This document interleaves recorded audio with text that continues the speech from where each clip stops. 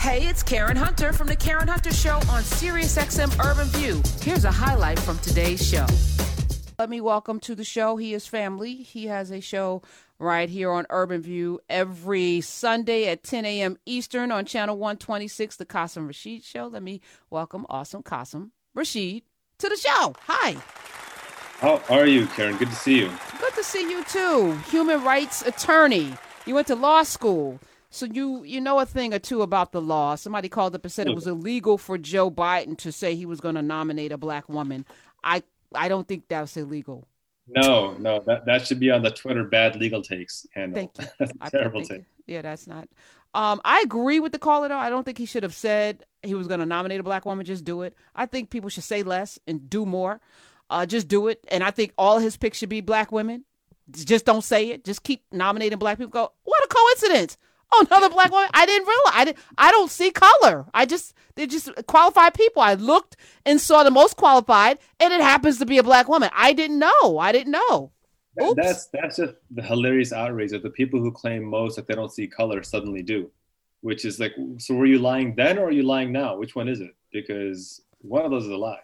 And then the hypocrisy of not minding when Reagan said he's going to nominate a woman or when Trump said he's going to nominate a woman. Nobody cared about that.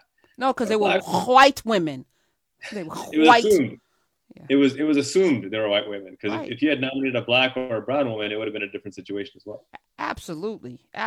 But you already know 115 Supreme Court justices, 110 of them have been white men. So clearly there's a trend here.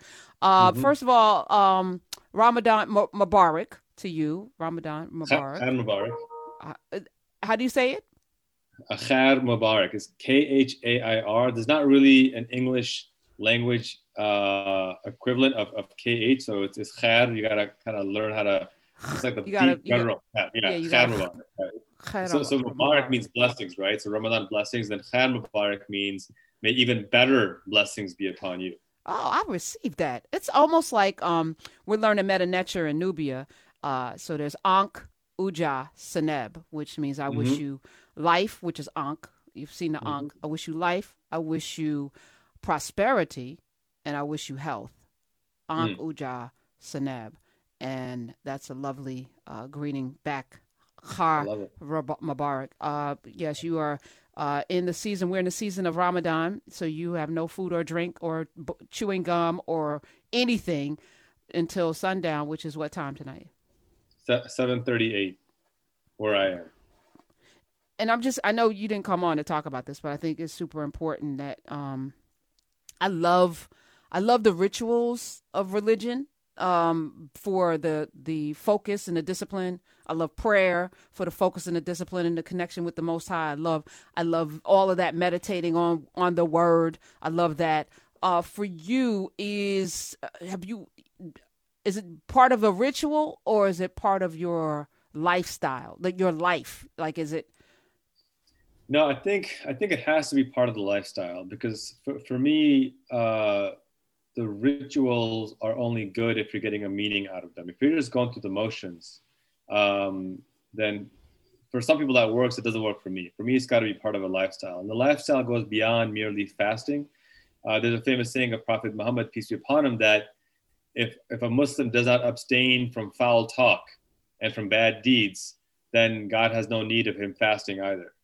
And so it's a testament that the fasting should transform your character. It should make you reflect on the less fortunate, build empathy, and then there's an action, right? The action is you increase your charity. So if you're just fasting for the sake of starving, then to be blunt, you're missing out. You're being a schmuck. Like you gotta actually take that, and it's gotta translate into increased empathy for those who are suffering, and then take money out of your pocket and spend it for the poor to elevate it, those around you, including, starting with your neighbors. So for me, that has to be a lifestyle. There's no other way to dissect that. And somehow you managed to work a Yiddish word in there. 866-801-8255. How'd that work out? All right. For you, is this historic? Because I'm wavering. Like, I know it's history. It will be in the history books, this moment of the confirmation of Justice Ketanji Brown Jackson. But I feel like this country has so much work to do. that it's right up there. It's better than Juneteenth. It's better than Juneteenth, but not as good as not having voting rights. Like, I'd rather have voting rights than this, but it's good, but it's right below Juneteenth in terms of significance because the court is still mostly Handmaid's Tale, Beer Kavanaugh, fake Gorsuch, stolen vote from Obama pick Gorsuch, and Clarence Thomas and what's his name, Alito. So it's still it's still unevenly balanced. So yeah, I mean, I think it's a step in the right direction. I think the real answer, Karen, I think we've talked about this before, is we need to expand the court to 13. And the precedent for that is that historically we've expanded the Supreme Court as our federal districts have expanded. We have 13 federal districts. We should have 13 justices of the Supreme Court. I mean, it's basic math, it's basic common sense. And when you think about this whole, the GOP does a phenomenal job of their messaging and their propaganda. They're accusing Democrats of court packing when that's actually what they've done themselves, and they've done it proudly. And I think Lindsey Graham said the other day that if Republicans retake the Senate in Biden's second 2 years and another opening comes up, they're not going to allow him to appoint a justice, period. So I think Dems got to stop playing softball. I think, confirming Justice Jackson is a phenomenal step forward, and President Biden should be commended for that.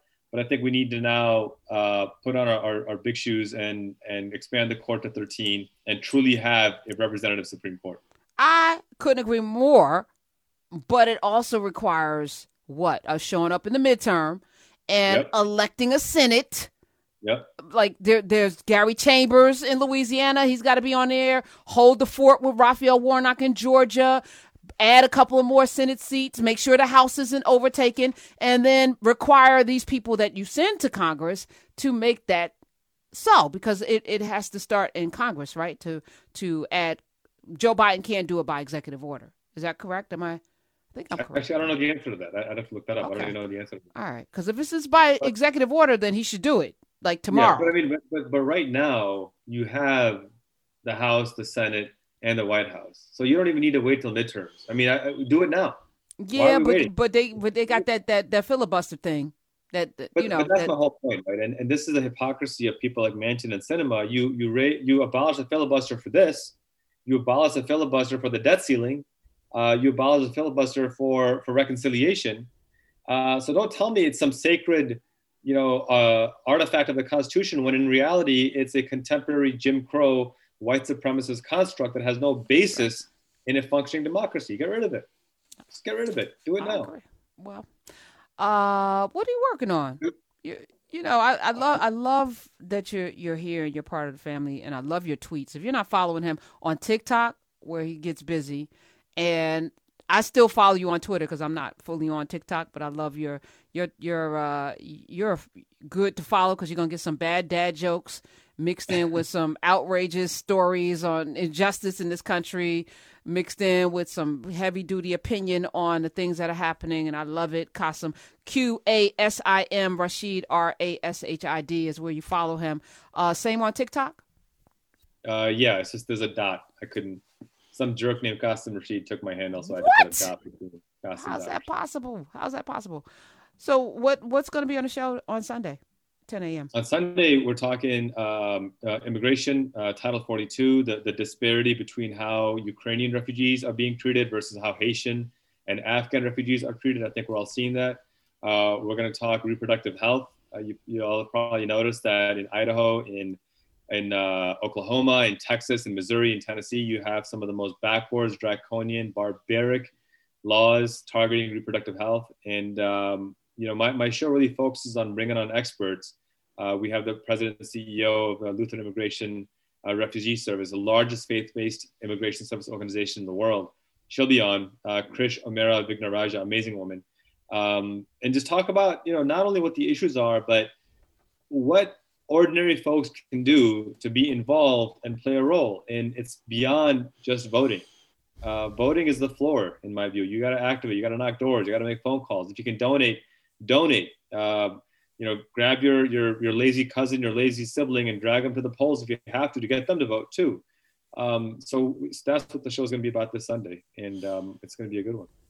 You also have been kind of highlighting some of the racism, a lot of the racism. I find most of your posts I end up retweeting because I'm like, oh, I didn't know that. Oh, that's outrageous. Oh, wait a minute, that made me mad. There's a story about the desecration of cemeteries that will be highlighting in a couple of weeks. Talk about that. Yeah, so it's one of my clients that I'm representing in Virginia. This is a cemetery of enslaved people and indigenous peoples. Well-documented cemetery, goes back generations, and unfortunately, it was sold through a tax sale. The county messed up on recording it as a cemetery, and now it's being desecrated. And so, what's really shocking about this is just the level of disregard for these Black and indigenous communities, and really, it's a painful metaphor for American history because the people that are desecrating the cemetery now want to build a corn maze on it, Karen. They want to build a corn maze on this ancient cemetery, and I thought, what more painfully so like a carnival, like maze with corn where people have to go through to try to find their way out, like a carnival thing that people will pay to go in to get to the other side of the maze. That's and I mean, and that's what I'm saying, that what a painfully appropriate metaphor for American history, that Black and brown bodies are sacrificed for wealthy entertainment. That's literally what's happening. And so we're working, and I will say the county has been supportive. I've spoken to the county chair, Anna Wheeler. She's been supportive, and we're making progress. But it's a painful situation because until and unless we exert our rights, these cemeteries would have been desecrated and these bodies would have been destroyed, and many have been. But here's a part that really upsets me and just infuriates me, because one of the defenses that the people destroying the cemeteries are making is that, well, these tombstones don't have any name on them. We don't even know if these tombstones are even there. So how can you say you knew these people or you knew who these people were if there's no markings or evidence? And you have to remind them that it is a cruel barbarity that Black and indigenous communities were denied their own humanity, denied their own identification, denied basic recognition as human beings, and then buried despite that. At least they were buried despite that. And now, 150 years later, you're saying, well, if they were real people, they would have had names. And so it's a perpetuation of that dehumanization on a generational level. And that's just what's enraging me right now. And I have to keep my emotions in check, because you talk to this family, this beautiful family of Black and indigenous people who are just beyond pain. And some of these folks are elders. They're in their 80s and 90s. So they've seen it all. And from their childhood to now, for them to experience the same thing, it's a very painful thing, Karen. And so we're working hard to stop this desecration. So keep us in your good thoughts and prayers. And we have a GoFundMe set up because it's expensive. And so if you want to contribute, it's on my Twitter. I pushed it out. You can find it. But we got work to do. Okay. We're going to definitely do that. How did they find you? How did you get this case really quickly? I actually don't know. I got an email one day from a woman saying, hey, I'm part of this coalition to preserve a historic cemetery, and our lawyers they're not doing what we need them to do. Would you be interested in taking the case? And I'm like, well, it's a big undertaking. Let me look at it. And the more I learned about it, the more I realized how horrifying it was. And they had already let the previous attorney go. So I said, yeah, this is civil rights work at its core. This is what I live for. So let's jump in. So I don't actually know how they found me. I think they probably just saw something I tweeted or something I posted online. My email's not hard to find, but I was glad they reached out, and we're doing our best right now. Well, I love that you go hard in the paint. What's your meal tonight? What are you breaking fast with? Whatever my better half tells me we're breaking fast with. She's the better. You don't have requests? You're like, I want. There's this fried potato called a picorda, which you take like this curry sauce. That's the best way I can describe it. You dip the potato in there and you fry it in grease. and it's like this crispy, crunchy on the outside and savory and smooth on the inside. It is amazing. That's my mouth is watering talking about it right now. Well, Ramadan Mubarak to you, my brother, and I appreciate the work that you're doing. 10 a.m. Eastern, Sundays on Urban View. Check him out. Hey, this is Karen Hunter. You can listen to The Karen Hunter Show live every Monday through Friday at 3 p.m. East on SiriusXM Urban View Channel 126 or anytime on the SiriusXM app.